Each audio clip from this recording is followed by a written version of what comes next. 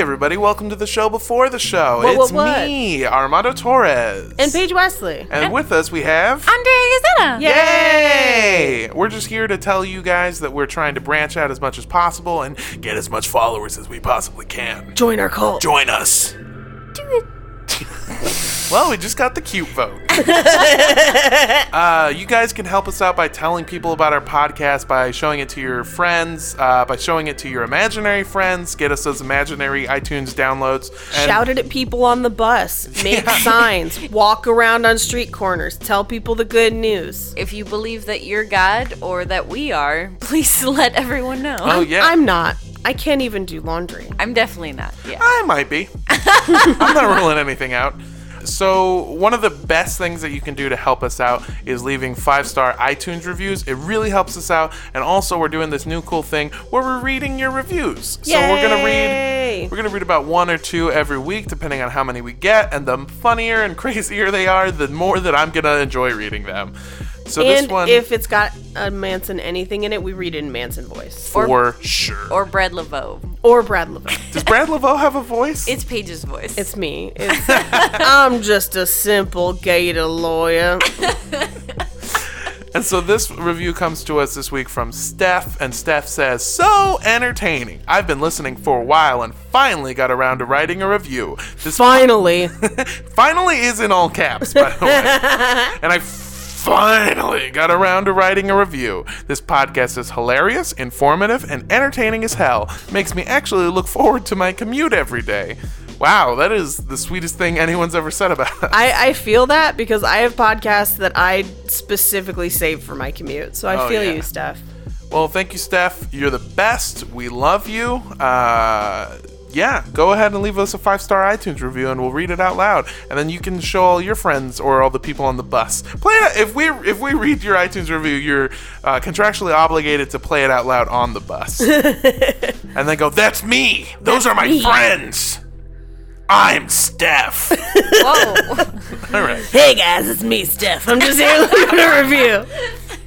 No, I'm just a simple gator, Steph. Yes. So without any further ado, please enjoy the show. Hello.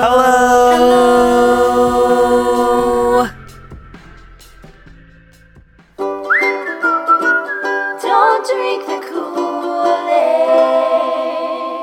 For the purposes of this podcast, we define a cult as organizations that rally behind an entity or leader who espouse beliefs outside the norm. Organizations that require physical or monetary sacrifice as a condition of membership. Organizations in which the doctrines followed by the leaders are different than that of the followers. Organizations in which isolation is encouraged either by commune living or by a policy of disconnection from outside relationships. And organizations that actively recruit new members. All cults might have some or all of these traits, and as always, these are our opinions. Thank you for tuning into Cult Podcast. I'm Paige Wesley. And I'm Armando Torres. And with us we have... Andrea Gazetta. Yay! It's my week! It's Paige's week! This week, we're actually covering something pretty huge. It's going to be a 2-parter. Oh, whoa, cool. For sure.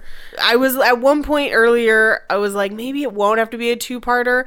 And then I got to the part where they get into reincarnation pretty heavy. And then I was like, no. This is going to need a second part. We're going to reincarnate these episodes? Yeah, pretty much. Yeah. And then I found a documentary this morning that literally came out days ago. Oh, whoa. What? Days ago. Did you watch it? Yes. Was it good? No. Well, it's not bad. It just it paints them in a very favorable light while ignoring some very problematic things. When we were doing the gang one, I was like, hey, if anyone has like a reputable documentary on the history of the Bloods, that would be great. And somebody goes, hey man, here's a really good one. And I went to the link, and the documentary just started with boom, boom, Gangland. And I was like, that's not a documentary. Come on, guys.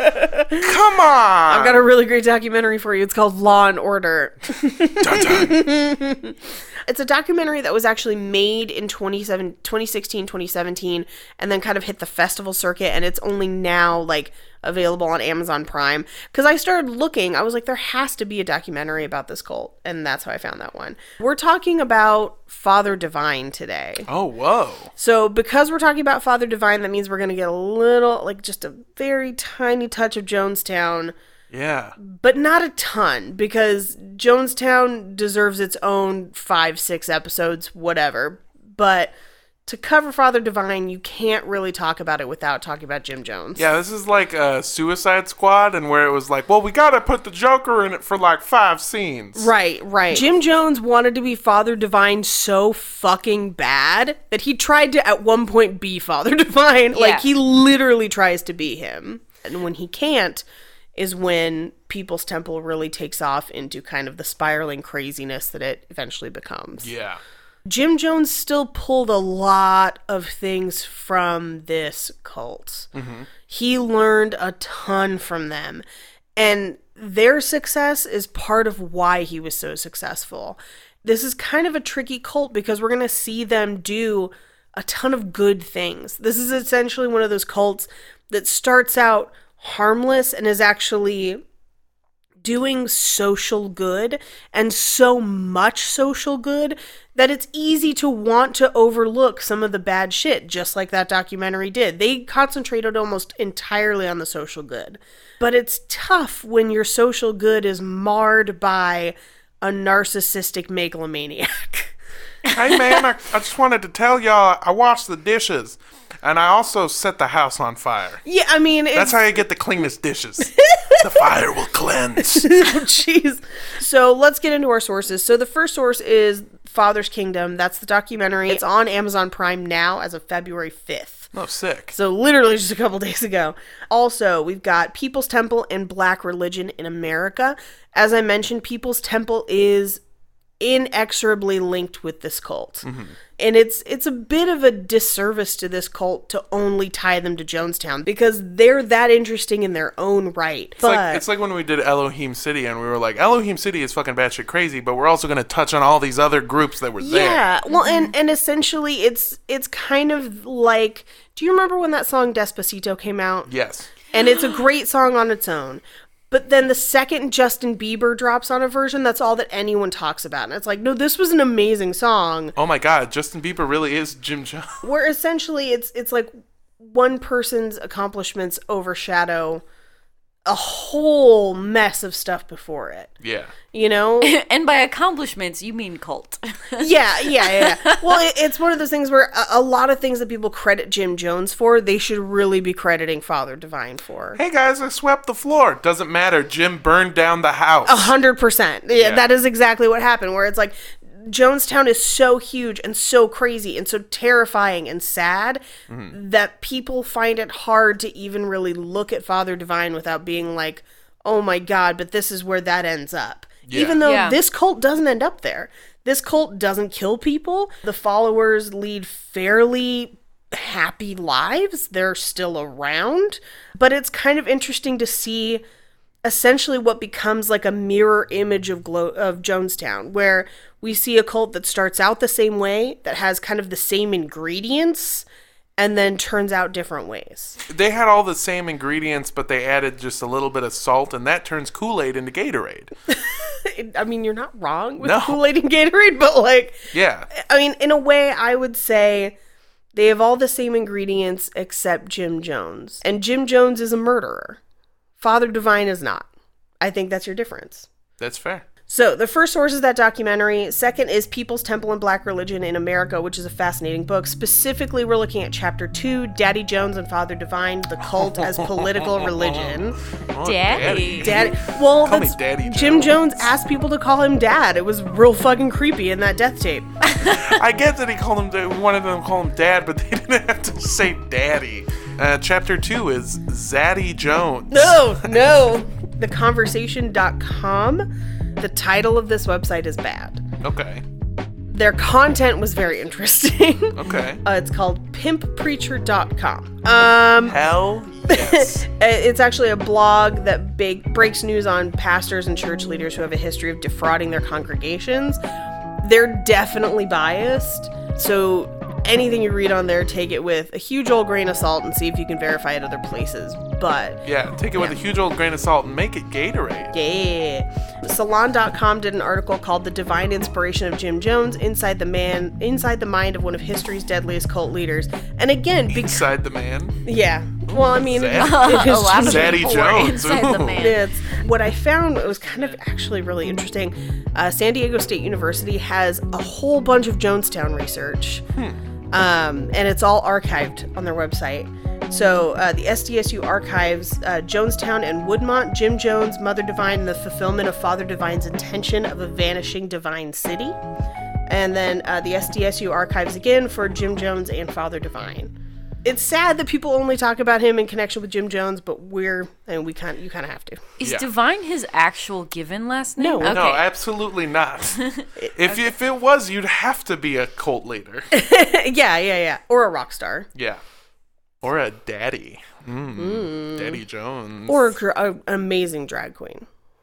That's actually, yeah. Just like we talk about with most cults, especially when we look at cults of this scale and cults that have this level of historical impact, we definitely have to look at the time and the place and what's going on, because this cult, probably almost more than any other cult we've seen, is a cult that could only happen in the time and place that it did, and happened so successfully because of where and when it happened. It is not only wildly important to cults as we think of them today and to Black religion as a whole, but also it's a cult born out of good intentions and then just hampered by its leader. And especially in the early days of Jonestown, which was originally doing a lot of societal good, it's really hard to separate, hey, there were actually good things going on and things went bad. This is another cult kind of like that. But more importantly than any of that, this is a cult of America. They often refer to their religion not as communism, but as Americanism. And nothing could really be more accurate. Restoration and Depression era America was the perfect place for the philosophy of a man like Father Divine to take hold. And it's the treatment of Black communities by American society at that time that gave birth to his following. And they are why this cult lives long past its leader, because there was a societal message that is still relevant. If Jonestown is the deadliest, scariest version of this type of cult, this is the mirror opposite, where it's, oddly enough, this type of cult gone right. If Jonestown didn't go bad, it'd be this cult. Yeah. But it's still a cult. Definitely. Okay. Father Divine is unique in that his beginnings are officially unknown. Not much is known about his early life or even his real given name. He and the peace movement he started didn't keep records. In fact, members of the cult would rename themselves, and they would specifically pick biblical traits that they wanted to embody in life. Okay. Like the documentary features Meekness Faith, who has been a member since her teens and is still a member today at almost 90 years old. Wow. Wow. Yeah. And she is hardcore. She's in it to the end. I might join the cult if they let me go by Zaddy Jesus. They will not. Ah, boo. Definitely won't. What about Zegis? No. Ooh. It's all stuff like righteousness, truth. Or like joyfulness, mercy. Gratitude, yeah. Joyfulness, mercy. What about yeah. sick kickflip? I mean, I want that, Yeah. but no. Oh. Father Divine himself actually declined offers to write his biography, which makes this one of the first cults we've ever seen where a cult leader didn't want to talk about themselves a ton. You know how Moon has like Moon in his own words, and then we've got Charles Manson in his own words, and Yeah. literally everyone. Do you remember that Kung Fu cult we did that like way back in the day? Yeah. Where she wrote like her own biography. It's like, bitch, no one even knows who you are. Like this guy was legitimately famous in his time and didn't want to write a biography.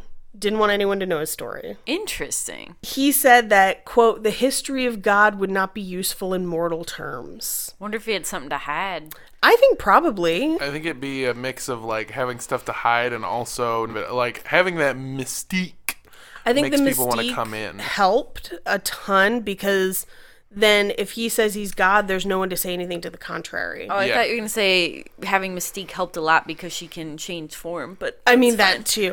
I feel Well, X-Men she joke. changed so much that when she joined, she went by Righteous Mystique. speculation zone. X-Men are real? I mean, no, but that'd be great. Speculation zone. I actually wonder if he was literate. Oh. I don't know if he was. There's no Interesting. necessary definitive to the contrary. He is a fairly successful businessman and a speaker. Yeah. And it seems like he can read at points. So that may just be me speculating, but there are a few different things that they touch on. He was definitely literate at one point in his life or had people helping him because he drafts motions to Congress and things like that.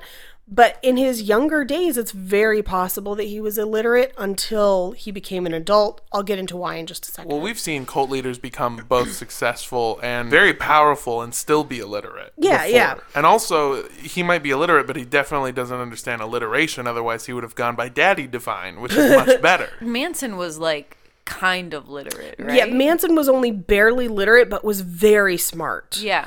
Which is shocking considering the dumb things he does. Like, it's one of those things where with Manson, like, he's got a crazy high IQ, but he's also pretty dumb. So it's kind of, it's He tricky. puts the crazy and crazy high IQ. Yeah. Nobody ever talks about it, but I have a bachelor's degree in art appreciation.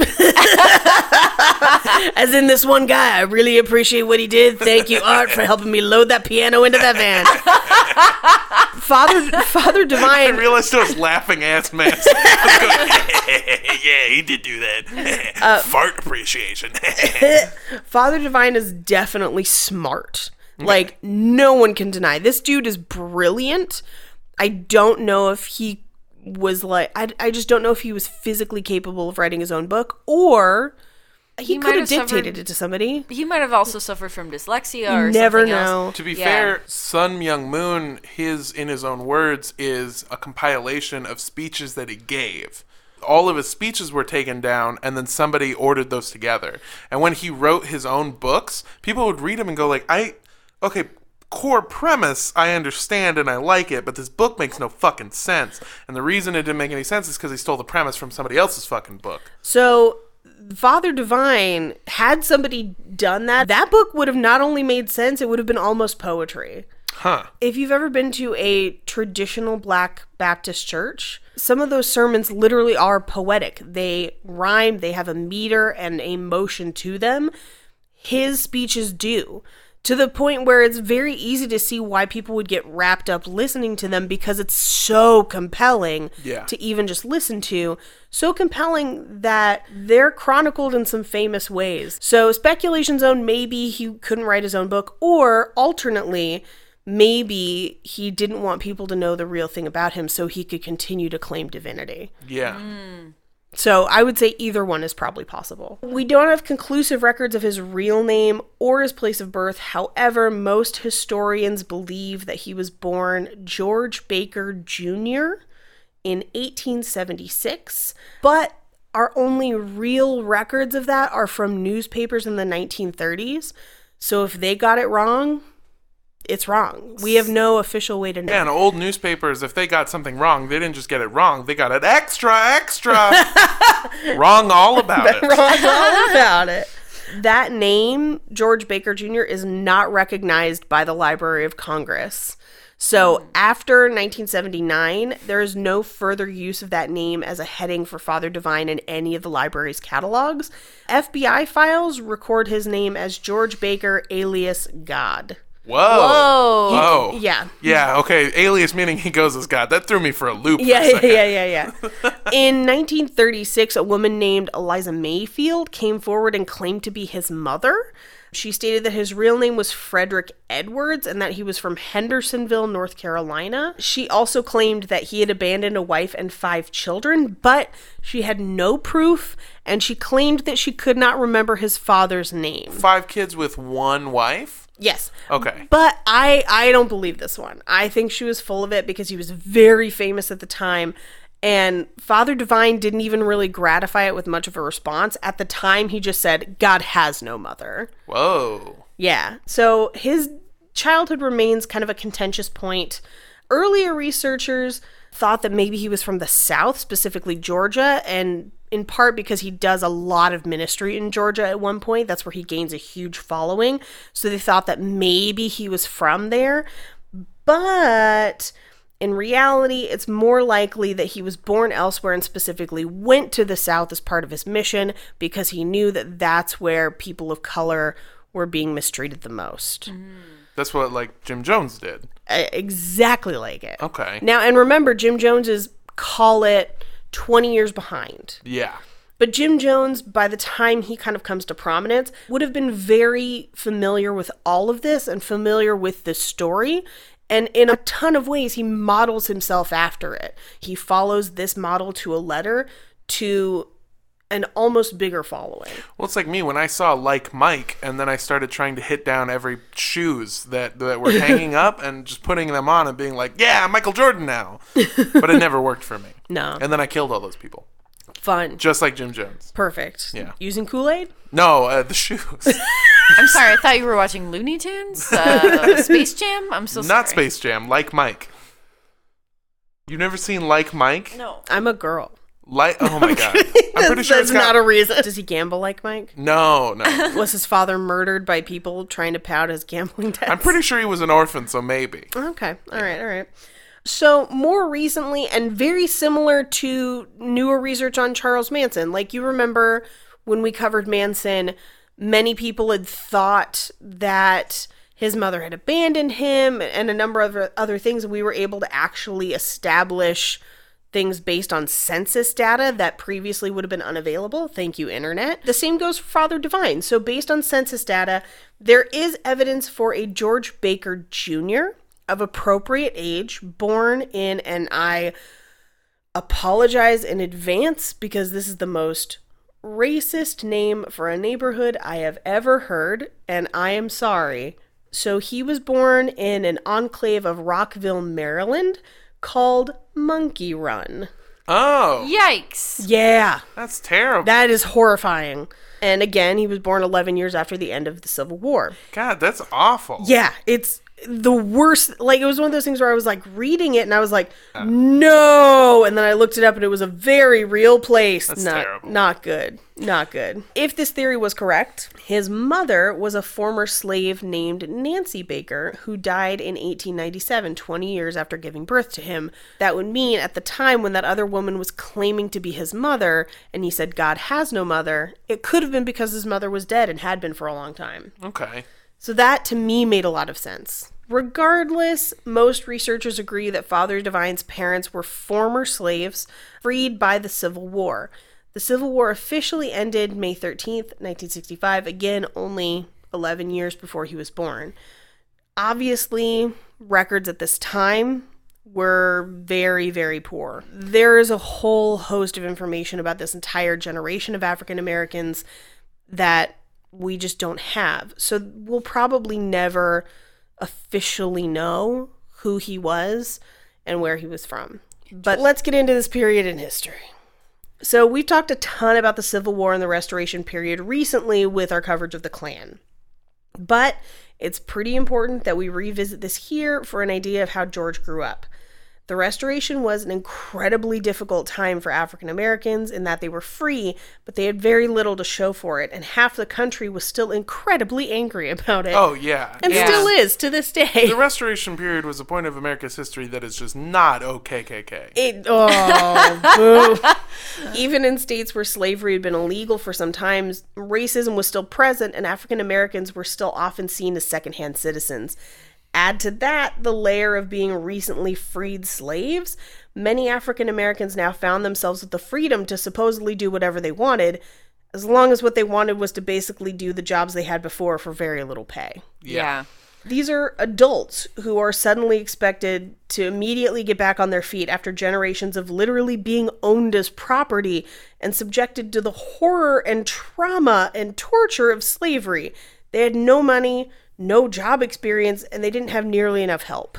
Well, if I remember correctly, and I might be wrong, I'm not a fucking historian. Fuck you. I don't know why I started. I don't know why I start so aggressively. If I remember correctly, there was like a lot of people who said that one of the major ways that black people have been historically fucked is even from the beginning when black people were freed, there was nothing set up to integrate them back into, and like Lincoln had a plan for restoration and then fucking got shot in the head. His plan and nothing else. You think that's why he wore such a tall hat to trick anyone? Just where he was keeping the plan. Oh, that's better. I thought he was just trying to throw off assassins. You shoot the top of the head.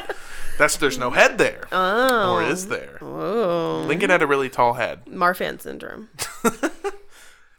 People bring it up, and we brought it up too, is that freeing of the slaves is more of like we're trying to weaken the South, and they didn't actually have anything set up in that for when it happened. So it's just a clusterfuck. Yeah, this is also why it's incredibly problematic whenever people are like, slavery was so long ago, get over it. No, we didn't set these people up for any kind of success.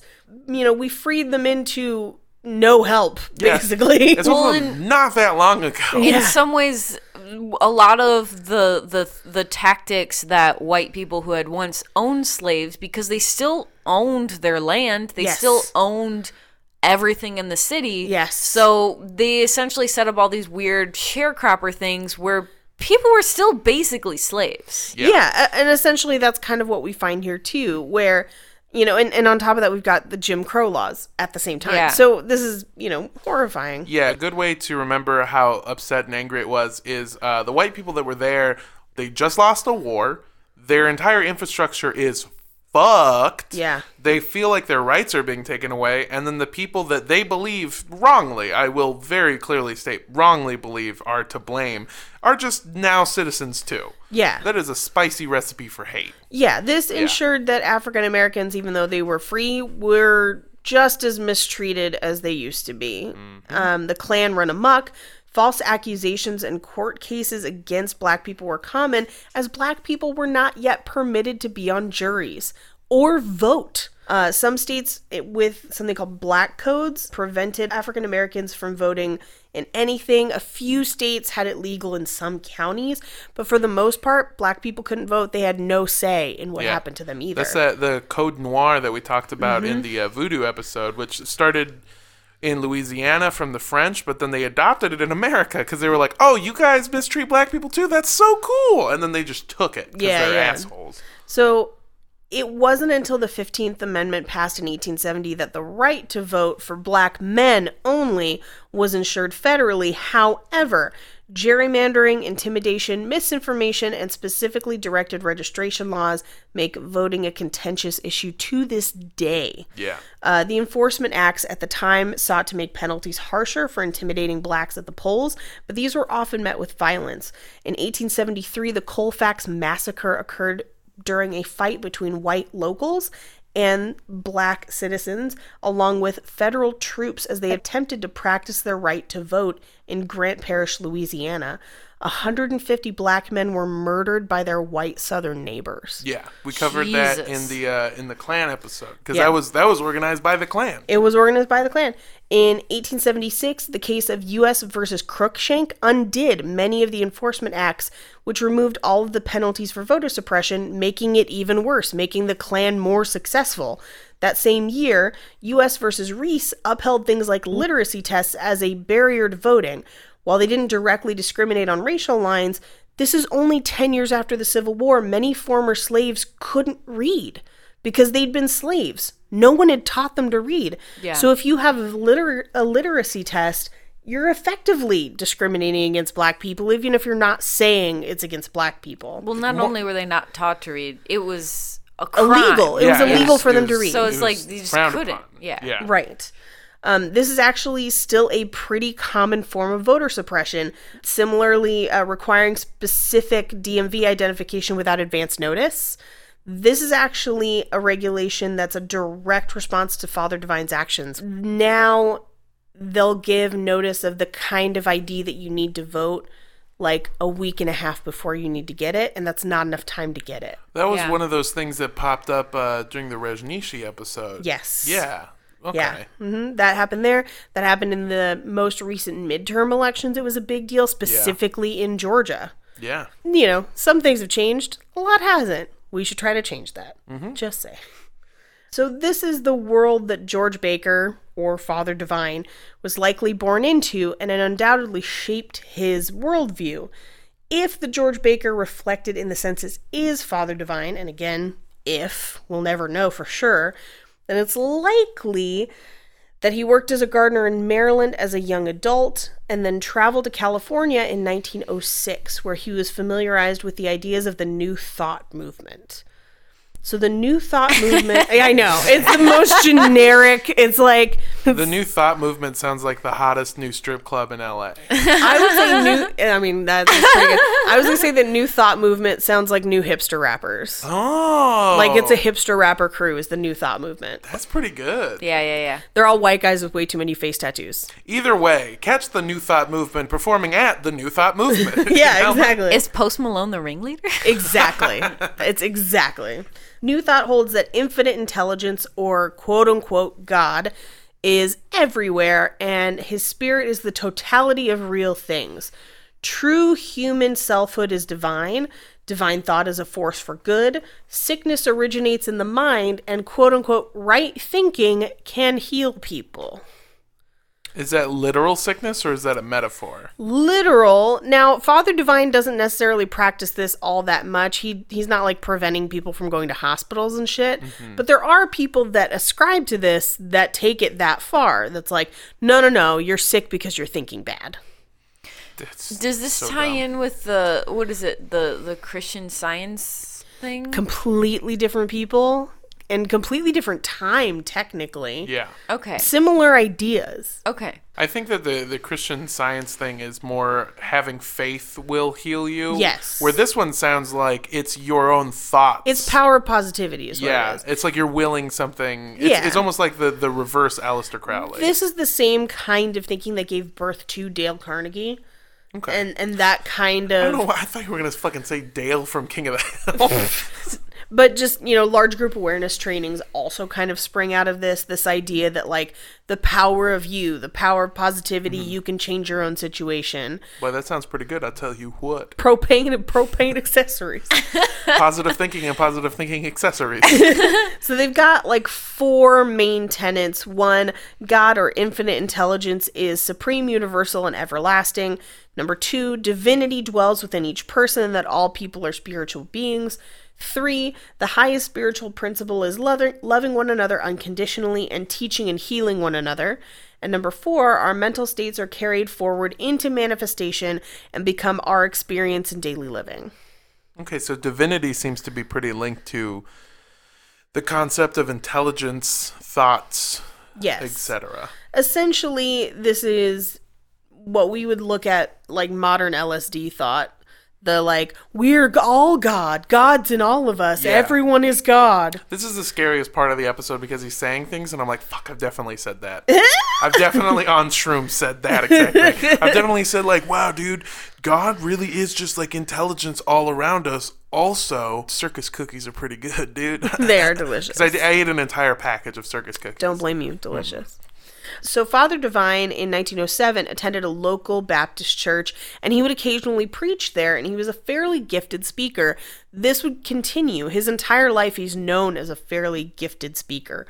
When all of a sudden, one day, a traveling preacher named Samuel Morris came and spoke at the church, and he basically had a routine that he would take from church to church to church, where he would give like a very normal sermon that actually sounded great and people were all on board and they were like, yeah. And then at the very end, he's like, by the way, I'm God. And they would be like, whoa, no.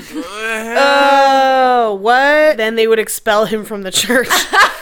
So he had been expelled from like multiple churches for doing this exact same thing of just like, so all we need to do is just like love each other, trust in God, but also I'm God. Aw, damn it. I was there with you for most of it. Look, man, I was all prepared to like go to the lobby, buy your t-shirts. I thought you were great. Now, I don't know about this shit. Yeah. It's one of those things where you like see a Facebook post from somebody and you're reading it and you're like, all right. And then at the end they're like, that's why I've decided to kill kittens. And you're like, whoa. Oh, no. Full stop. What? No. No. I'll tell you what, this one gets a sad face.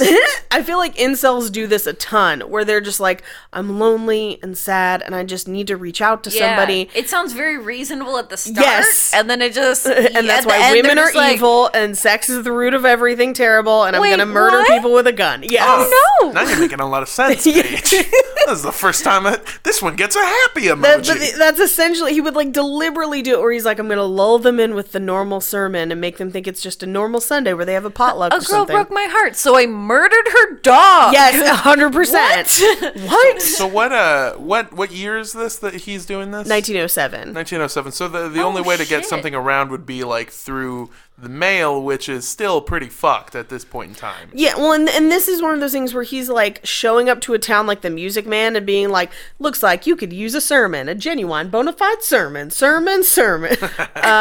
yeah, so he'd show up every place and they'd be like, okay, cool, yeah, you can speak on Sunday, and then he'd get to Sunday, everything seems Wow, cool. they let him do Sunday? That's not even like the open mic day. Well, there's no like open mic day for church. Like 99% of church happens on Sunday. That's fair. I just feel like Sunday is like for the headliners of God. Yeah, there's kind of only headliners. Well, if you think you're God, you're the headliner. Well, and he would be like, everything's cool. He'd be like, great, so let's pray. And then he would be like, I am the eternal Father. And people would be like, what? Aw, dog.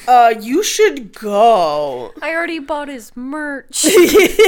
We've got donuts in the lobby, but you can't have any. You should leave. It was pretty unsuccessful until he met Father Divine. Now, Father Divine's church full-blown threw this dude out. Where they were like, no. And then Father Divine basically chased after him and was like, I like that part about us being God. Like, I'm in. Let's do this. And Father Divine's in his late 20s at this point. He becomes Morris's first follower. Now, this is what we see all the time is cults born from other cults. It's like cults create cults. Obviously, Father Divine's cult creates so many cults. But we forget that he was in one initially. Like, he started in one. So it's like Sun Myung Moon, who Yes. was in a cult, and then, yeah, it's just, that's what happens. So he became Morris's first follower. And at this point, he took on the pseudonym The Messenger. So Ah, that's smart, because you can't ever kill him now. Can't shoot him. I was going to shoot you, then I found out you were the messenger, and it's against the law. What is this law? So the messenger was a Christ-like feature to Morris's God the Father. Like, still God, but kind of like the young, cool God. Like, they would preach to... Turns a baseball hat backwards. like, Yo, I'm here to teach you about me. I'm here to rap about how I'm great. Rippity rap. They would preach together in Baltimore, but because no churches would have them, because they were like, you gotta stop saying you're God, they would preach out of the home of a former evangelist named Harriet Snowden, who believed in their divinity. So Morris, at that point, started calling himself Father Jehovah. Which is one of my favorite cult things of taking something that sounds like a Bible name and then just putting extra vowels in it and saying it's extra holy. That's fair. We'll it's see only that a extra little bit holy later, if you too. put more O's in it. So Divine and Father Jehovah were later joined by a man named John A. Hickerson, who called himself Reverend Bishop Saint John the Vine. I thought I was going to go by the Hickey. Oh. That's a way cooler nickname. And John the Vine shared the messenger, which is Father Divine at this point. In 6-second increments, right? That's how Vine spread his message. In 6. You guys, I'm God. Unlike, Nah, unfollow, report. I like that one where the dog was God better. So John the Vine and the messenger, Father Divine, both were excellent speakers, and they both shared an interest in New Thought, so they became good friends. But there was a problem because John the Vine decided that he didn't think Father Jehovah had a monopoly on being God. And he cited a verse to back it up. He cited 1 John 4:15, "Whosoever shall confess that Jesus is the Son of God, God dwelleth in him, and he in God. which, like, most modern congregations take this to be a metaphor and be like, hey, essentially, anyone who believes in Christ is part of his church. Super simple. Yeah, isn't most of the book a metaphor? Isn't it just all metaphors? It's a lot of metaphors. Isn't it all just like a general way that you're supposed to live your life? And a lot of it is just like, consider this. This is how you should live your life. And then some parts of it are like, and then Bathsheba begat Mekalakalek. And you're like, how many syllables are in this name? See, it does make it more holy. So, but they took it very literally to mean that whoever believes that Jesus is God, they are also God. Okay. So John the Vine was like, we're all God. So don't get so on your high horse, Father Jehovah, because I am also God. Father Divine had decided at this point, he didn't quite agree with John the Vine, but he also didn't think that Father Jehovah was God either. He basically said that he didn't believe that everyone was God, but he was pretty sure that he was God. Okay. So he's using everyone who believes in God as God, but also not everyone is God. God, I'm definitely pretty sure God. I'm God. Yeah. Yeah, which is crazy. Yeah. Like, That's so insane. which I love also that back in the day, people were just like, I mean, he believes he's God, so why not hear him out? Like, if I was on the bus and somebody was like, I'm God, I'd be like, I'm getting off at the next stop. Oh, if I'm walking down the street and somebody's like, here's how we stop climate control, I'm like, fuck you, buddy. I'll just walk away. Like, that's completely reasonable. And I do not give a shit. I mean, I feel like anytime I hear somebody trying to say that they're God, they usually have like a dirty plastic grocery bag that I don't even know how they got, because we don't have those in Los Angeles anymore, and then like a samurai sword made out of cardboard boxes, and I'm just not here for it. I'm like, I'm not joining your pea-smelling cult. Honestly, if I walked past somebody and they were like, I'm God, and I'm like, let's hear you out. What do you have to say, smelly man? My favorite is, do you guys see the guy, he's around here, where he has like a sign that just says like, Jesus loves. It's one of the nicer sign people, and he's just got headphones, and he just like dances like it's no tomorrow. Like he's a sign spinner that Jesus hired? Yes, 100%. But he dances like 1980s exercise videos. Oh my God. Is No, his this sign the shaped, best. Is this sign shaped like a cross and he No, just spins it? it's just a no, because then if picket. it ever went upside down, he'd be fired. Oh no. It's just like a picket sign, and so he like march dances with it. Yeah. At that point, Father Divine's like, y'all not God, I'm God, pretty sure. So he traveled south, where he started preaching extensively in Georgia. But in 1913, local ministers were like, hey, we don't think you're God. And so they got into kind of a conflict. I couldn't find any like specific notes on what happened. But later on, it seems like people could just go to the police and be like, this fool says he's God, and then the police would lock them up. That's pretty crazy. I mean, it's like reasonable to a degree, but like it's pretty bad. I hope they're just slapping each other with Bibles. It's just like, I mean, I feel like it may have been a little more intense than that, because Father Divine at this point was sentenced to 60 days in a chain gang. A note on chain gangs, they are effectively prison slavery. Yeah. yeah. So, I mean, yeah, they're the old school prison industrial complex. it's not that old school. Pretty recent. Well, yeah, that's Oh, what yeah. I mean. But this Yeah. is the OG. Like, Yeah, this is the OG. original. This Yeah. is the original. Well, not the original. I mean, yeah, but it's you know, forever. as far as modern original in America. But I figured that they had kind of gone out of fashion right around that time. No, they weren't officially abolished until the late 1950s, and in some states, manual labor similar to chain gang is still around, specifically in Arizona. They basically outlawed chaining them together, was the only thing that they outlawed. Yeah.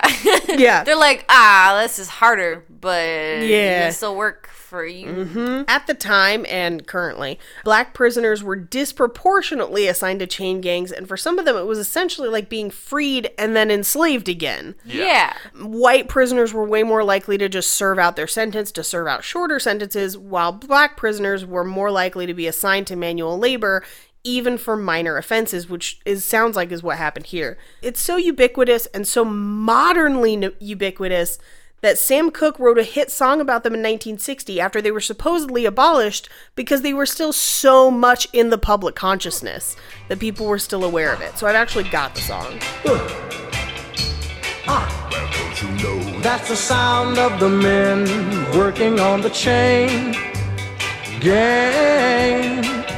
That's the sound of the men working on the chain gang.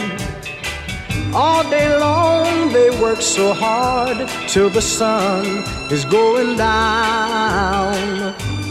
Working on the highways and byways and wearing. I can't believe someone made a song so catchy and dancey about the worst chain part gangs. is Catchy as hell. The worst part is at the end, as it's fading out, he very cheerfully goes, "I'm so thirsty, I need water." He does, yeah. Like that's how it What ends. the fuck? You know, My work is so hard, give me water.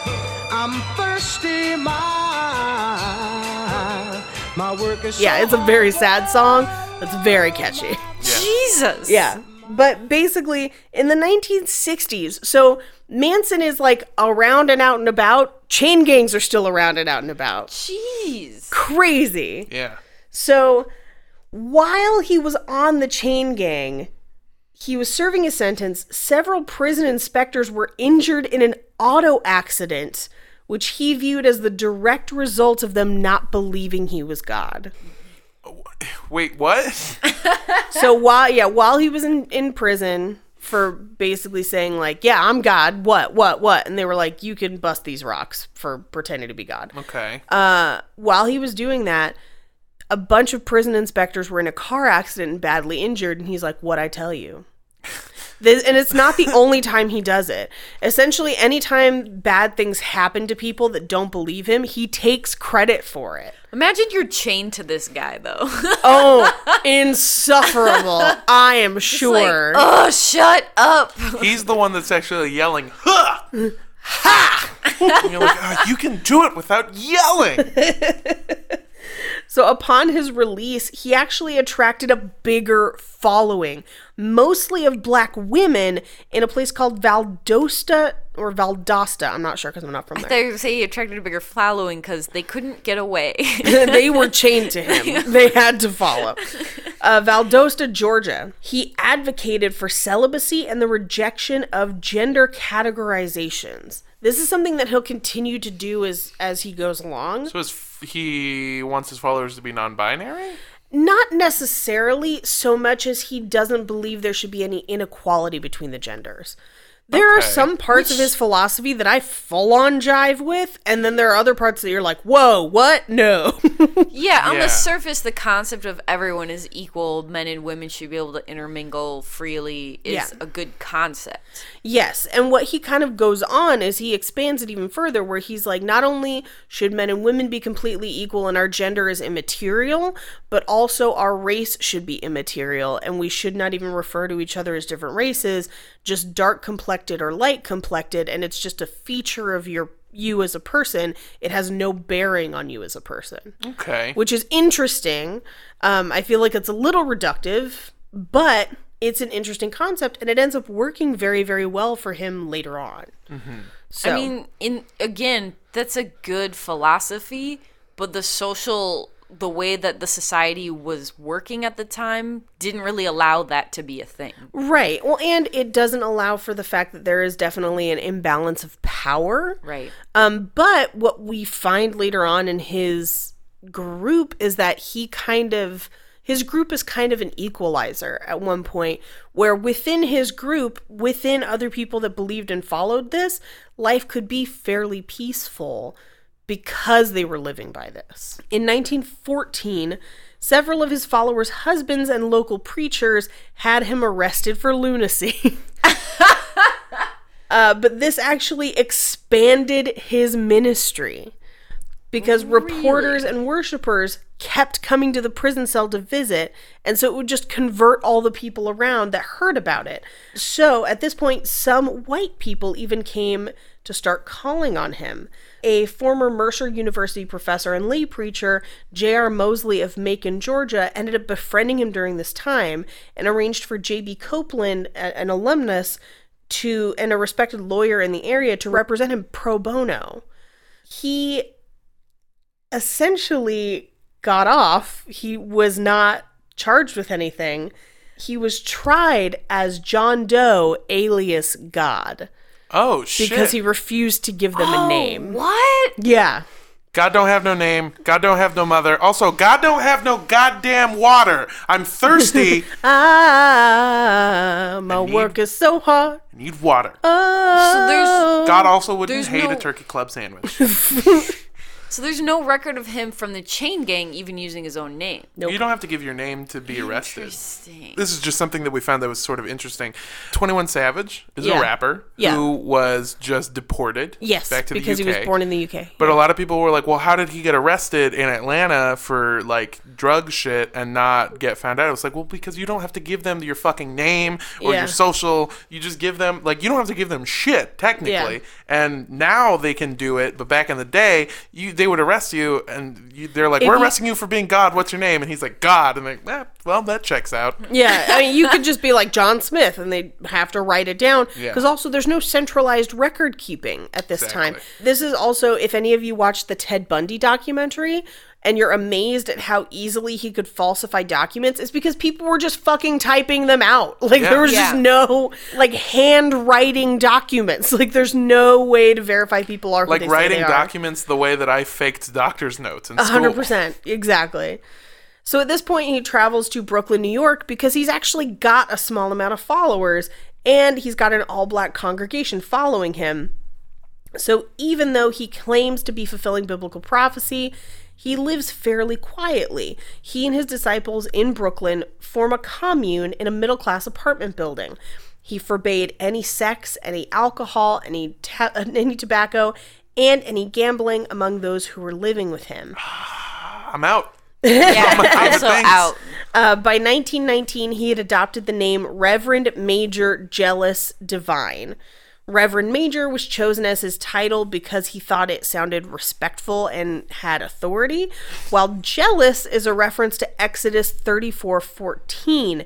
Now, 34:14 is one of the verses where the Ten Commandments happens. Essentially, in that portion of the Bible, Moses went up to the mountain, got the tablets, came back, everyone was worshiping a gold calf. He got mad, he broke the tablets, then he had to go all the way back up, get more tablets, come back down, the new tablets, and then verse 14 is, "Thou shalt have no other gods before me, for I am a jealous God," which is hilarious because it's God saying you can't have any gods before me, but he's claiming to be God. I find it hilariously ironic. Hey, I just wanted to look. I was looking through your prayers. Are you praying to other gods? I've looked through your prayers. I know that.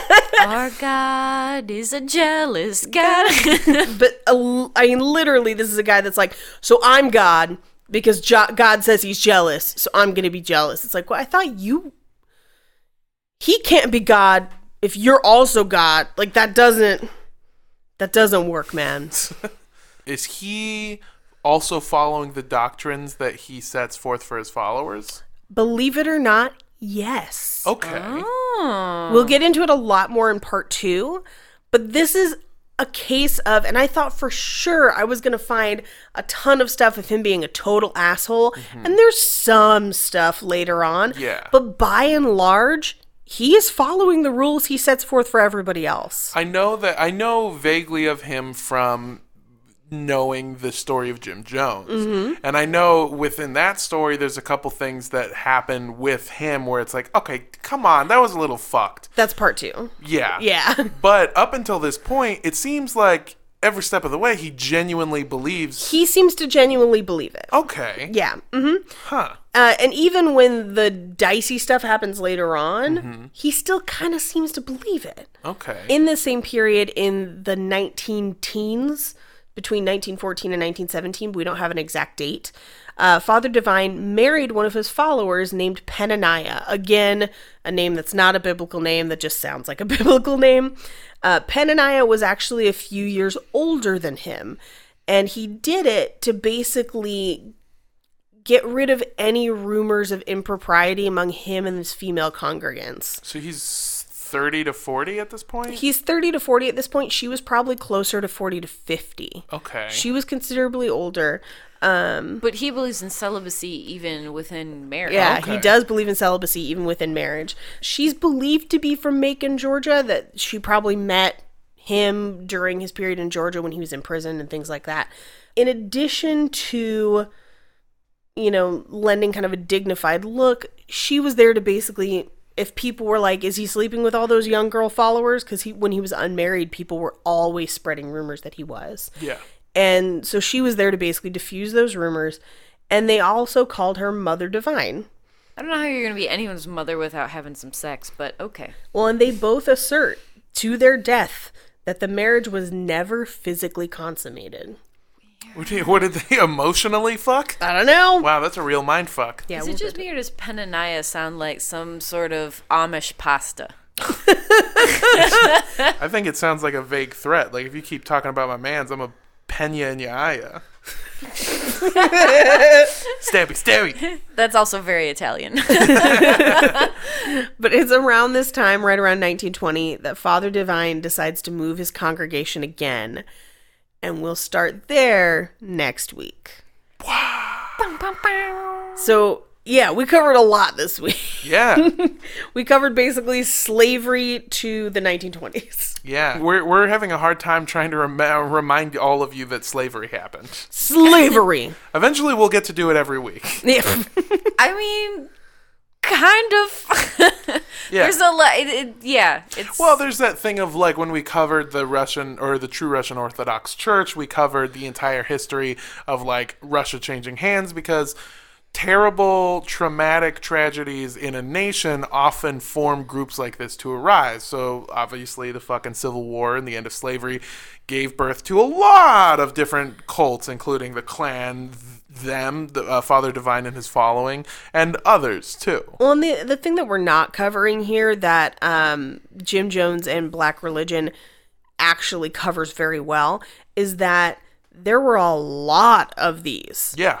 Like, Father Divine is arguably the most successful, but there were so many other similar groups exactly like this. Well, it's a community of people that often aren't looked at sort of like white people aren't interested in the goings-on of the black community at this time. They're like, yeah, they're just doing their own fucking Well, dumb and here's shit. the thing, not for long. Like, the further we get into it, the more that this cult starts to bleed in every facet of everybody's society. Yeah, and something that we'll cover next time too, and maybe later on when we do something with Jim Jones, but Jim Jones was straight up stealing black culture. 100%. Yeah, so we'll get into it. You'll get into To it. the point that he was imitating the way that Father Divine would speak. Mm-hmm. If you're super interested in Jonestown, we obviously haven't gotten there yet because we want to do it justice because it is a huge landmark cult. Yeah, we're also saving the good ones to spread them out throughout time. Yeah, 100%. We can't do them all at once. But if you're curious about Jonestown, and if you're curious about Father Divine, definitely check out that documentary. It is a little bit biased, but check it out. Yeah, what was It's the name still of it? super It's interesting. Father's Kingdom? Father's Kingdom. And a lot of the stuff in that documentary we're actually going to cover next week. Hey, Father Divine, more like, be a father to these pines. I'm talking about trees, baby. And where are the most trees? Trees exist in our national parks. And if you want to help out the national parks while also wearing some cool gear, having some cool posters, and everything that what I'm trying to say is you can mutually help out the forests by going and buying stuff from Open Skies Trading Company. Open Skies Trading Company is a company that prints and designs their own merch with t-shirts, posters, gear. All of it is available, and it's hand printed and done very, very well. They're also the printer of our Om Shinrikyo posters, which, by the way, a couple people have ordered them, and they haven't got sent out yet because we sent out a few. They got bent, and we're just trying to figure out the best way to send them. So those are going to go out this week. I guess when this comes out, yes, this week. Mm-hmm. So, but Open Skies Trading Company, one of the best things about them, other than their kick-ass designs and great quality, is that every order that you place, they will donate $1 to the National Parks Foundation to help out our national parks. Hooray! Yeah. And so you can visit openskiestrading.com, or you can visit them on Facebook and Instagram at Open Skies Trading Co. That's Open Skies Trading CO. I think I'm going to change my name. Straight up, I think I'm going to change my name to Armando Armandinaya? Armandinaya. Oh man, that's super holy.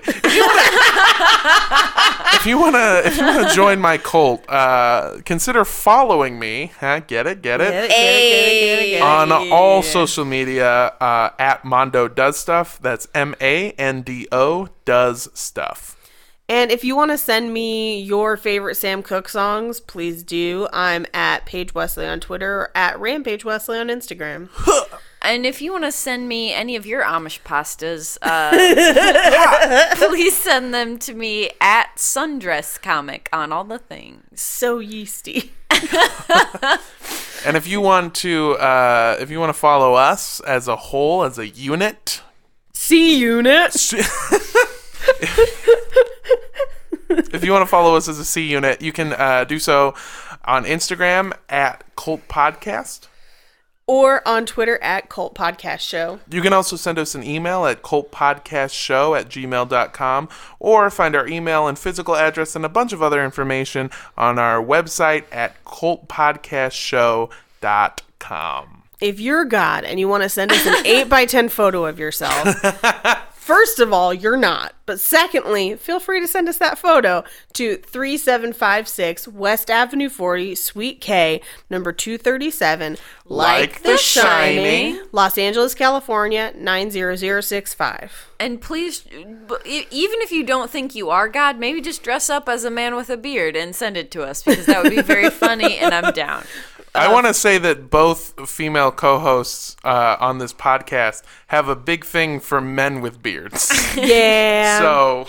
Big A little bit. fan. I did think it was really funny when we were at Town Topic in Kansas City and a giant dude with a beard and a giant cowboy hat walked in. Oh yeah, he looked like a mix of your fiance and the Bundy family I as a feel whole. like there was that one time B-Unit? That's what I'm calling the Bundys. B-Unit. There was that time when we thought we saw Ammon Bundy at the airport. The same weekend in Kansas City. in Kansas City. But no, I feel like it was like the Mechazord version of my fiance. That's It was like, That's his final evolution. that's his final evolution. Because that beard was like ZZ top notch. Like it was crazy. Beardzilla. It was Beardzilla. Jake is actually going considerably shorter these days. It looks good. So yeah, just wanted to remind you guys to drop those iTunes reviews, 5 stars, and we'll read them out. We'll read 1 or 2, depending on how many we get. If you every make week. them super funny, we're more likely to choose yours. Oh And yeah. if you mention Charles Manson at all, Armando will read it in Manson voice. Yeah. Yeah, dude. yes. Yeah. So yeah, we'll read those at the start of the episode, so that way you can kind of hear them. They're fun. We'll do them real quick. Yeah. Awesome. And I think for this week, I'm going to say don't drink the Gatorade. Because it's really gross. Go with vitamin water. It's just instead. salty Kool-Aid. It's so gross. And also, don't drink the Kool-Aid. Bye. I cannot overstate how gross Gatorade is. That's the sound of the men working on the chain gang. That's the sound of the men working on the chain gang.